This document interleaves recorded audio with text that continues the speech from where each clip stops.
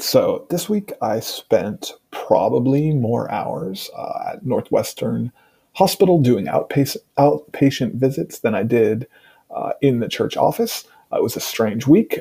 You can hear some of that reflected in the sermon.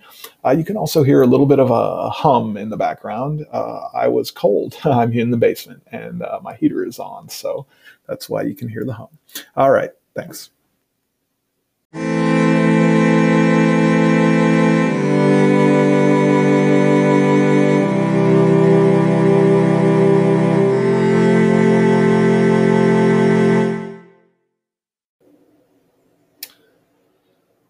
Good morning, everyone. So, we gather together this morning at the end of Epiphany. It's Transfiguration Sunday, the last Sunday before Lent begins. And as we approach the beginning of Lent 2021, the season of waiting begins again in just a few days. But I have to say, didn't didn't we just do this? I mean, how can we be headed toward the season of Lent again? But feels like we never really left the last one. To me, at least, it feels like we've been stranded, caught in an extended period of anticipation and longing, waiting for the hope of new life and resurrection in our lives. A 12-month long Lent that just never, ever seems to end. Well, this week, I had my own terrible version of a period of extended waiting and anticipation and longing, a period of anxious waiting inside of an MRI machine. So, folks like me with multiple sclerosis actually get pretty comfortable with MRIs. It's part of the regular cycle of check ins to see whether treatment plans are working as expected. So, I've done my fair share of time inside these loud, narrow, uncomfortable machines. And over time, I've developed a method for getting through the experience. It's something that I'm actually pretty proud of. I like to call it the Anil Trivedi system for surviving an MRI, patent pending. The Anil Trivedi system involves the combination of lessons learned from previous MRIs, some yoga, some contemplative prayer, and then also the most important part is a strict commitment to never, ever, ever open your eyes inside the machine. It's a little bit silly, but it's worked for me every time so far. Every time, that is, until this week. Because this week, my new doctor wanted images of three different parts of my brain and my spinal column, and it meant I would be inside the MRI for almost 2 straight full hours, about twice as long as I'd ever done before. So, going into the MRI, I was confident that what I knew, what I was comfortable with, and the Anil Trivedi system for surviving an MRI would serve me well and get me through this new, longer, more intense experience. But I'll tell you, I hit a wall at about 75 minutes in, and the rest of the way was just pure panic, terror, sweat, and misery. My tried and true methods for coping failed. And yet, during that last terrible 45 minutes, I returned to them again and again and again, over and over, because I didn't know what else to do. So, after my experience in the MRI this week, I couldn't help but relate to Peter in today's gospel text. In this truly amazing story that reveals Jesus' divinity in an otherworldly light, the three disciples were left speechless and terrified. And it seems to me like Peter immediately got to work executing the disciples' system for surviving a transfiguration, patent pending.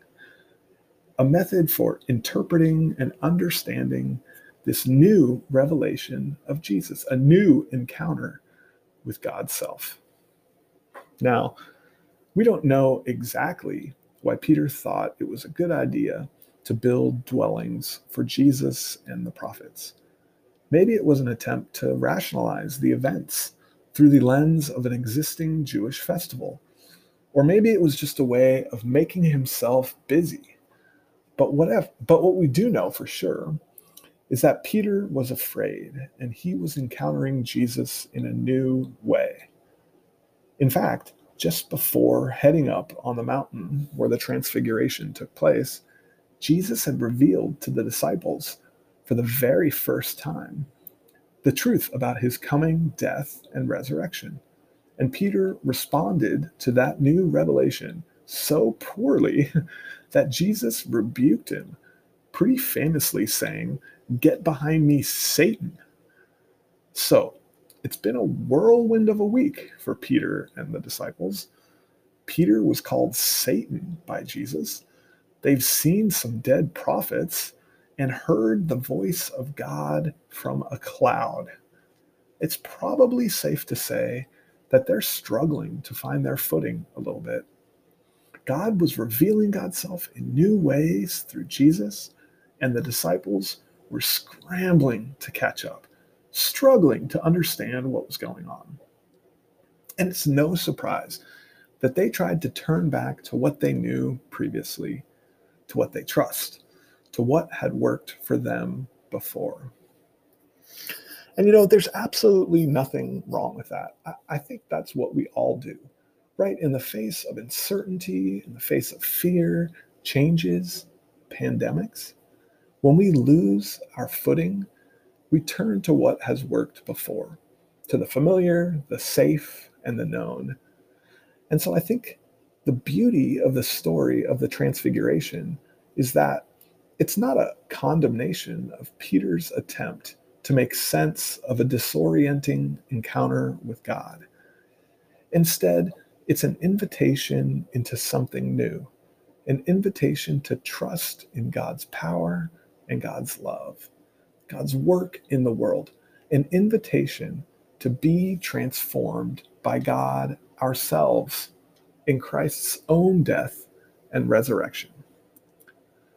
The voice of God in the Transfiguration, it's a very clear and intentional callback to Jesus' own baptism. Earlier in Mark, we read that as Jesus came up from the waters of the Jordan, he heard God's voice say, "You are my Son, the beloved. With you I am well pleased." And here, in the Transfiguration, the disciples heard the voice of God say, "This is my Son, the beloved. Listen to him." The gospel writer makes a clear connection between this new revelation of God in Jesus and Jesus' own baptism. Well, we too can make that connection to baptism in our own lives when confronted with new disorienting events or struggles or revelations of God. A Lutheran understanding of baptism is a gift that emphasizes God's ongoing work and our own daily transformation. In baptism, God joins us with Christ in his death and resurrection, and we are transformed, reborn, not just once, but continually, each day. When we remember our baptism, we are freed to walk in newness of life. When we take on Christ's righteousness, we are transformed. And so, I wonder how we might see with new eyes the ways that we have rushed to build dwellings during this difficult, never-ending 12-month pandemic Lent. How have we closed our eyes tight, just counting down the minutes until this disorienting, frustrating, uncomfortable time ends? Where have we relied on what we thought we knew before? And where might God's transformational love be at work in new ways? How might God be transforming us into something new? something more like the love revealed in the person of Jesus. So this upcoming Lent 2021, we'll be talking a lot about baptism, about rebirth into something new. And as we remember our baptism, we move to trust that God's overwhelming love, a love that's demonstrated in the person of Jesus, can transform us as well. That God's work of reconciling all things to God's self includes you, that you are made righteous, joined to Christ, clothed in glory, and set free to walk in newness of life, free to encounter Christ in new ways and in all circumstances, and free to be transformed daily to respond with love. God has removed the veil that blurs our vision, that prevents us from seeing who God is and what God is up to in the world. And what a gift it is to see clearly the love of God at work in the world and in ourselves. The good news of Christ transforms us into righteousness, and God's love frees us to be transformed. We need not just wait for the hope of new life and resurrection, suspended in a period of never-ending Lent. God's love breaks in through the clouds, through the pandemic, through your own unique struggles and circumstances. God's gift of new life and resurrection is given to us in love each and every single day. Amen.